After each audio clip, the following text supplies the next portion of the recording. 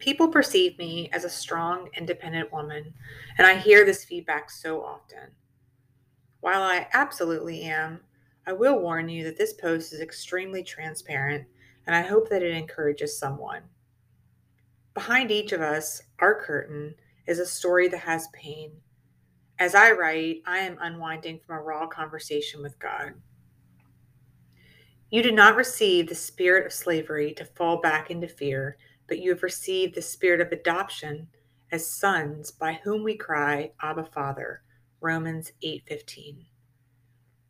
Abba, Father is only referenced in the Bible 3 separate times, only shared by Jesus and Paul.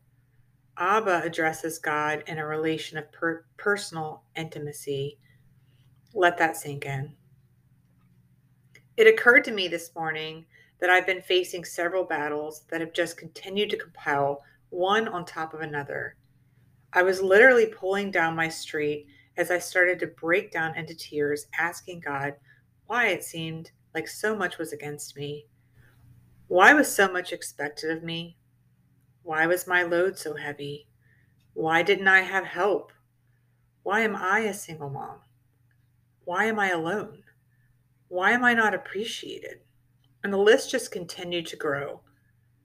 I parked and continued the conversation into my empty house, worried the neighbors might think I was seriously losing it. In the kitchen, I was just now having this blunt conversation with God.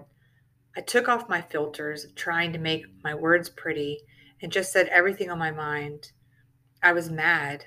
I was tired. Did he see me? Silence. Last night, I read this scripture to some ladies in a group and believed in my heart that I had cried out to God in my despair over some of the very same battles I was crying over this morning. But in this moment, in my kitchen, as I threw up my hands, I realized that God was waiting on this moment. This was crying out. I had not fully let it go. Here's the truth. He sees me.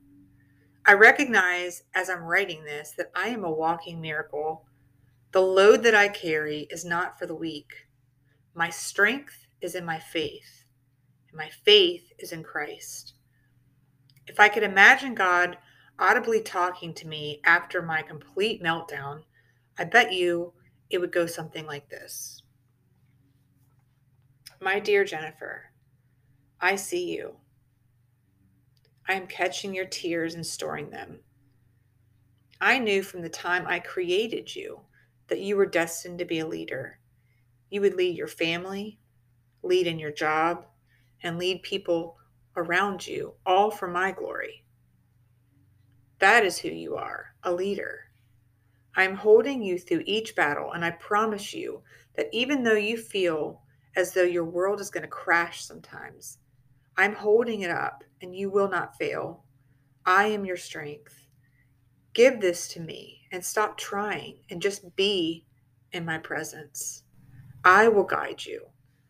Wait on me, and one day you will look back from the mountaintop and see the blessings hidden in each battle I have allowed you to walk through.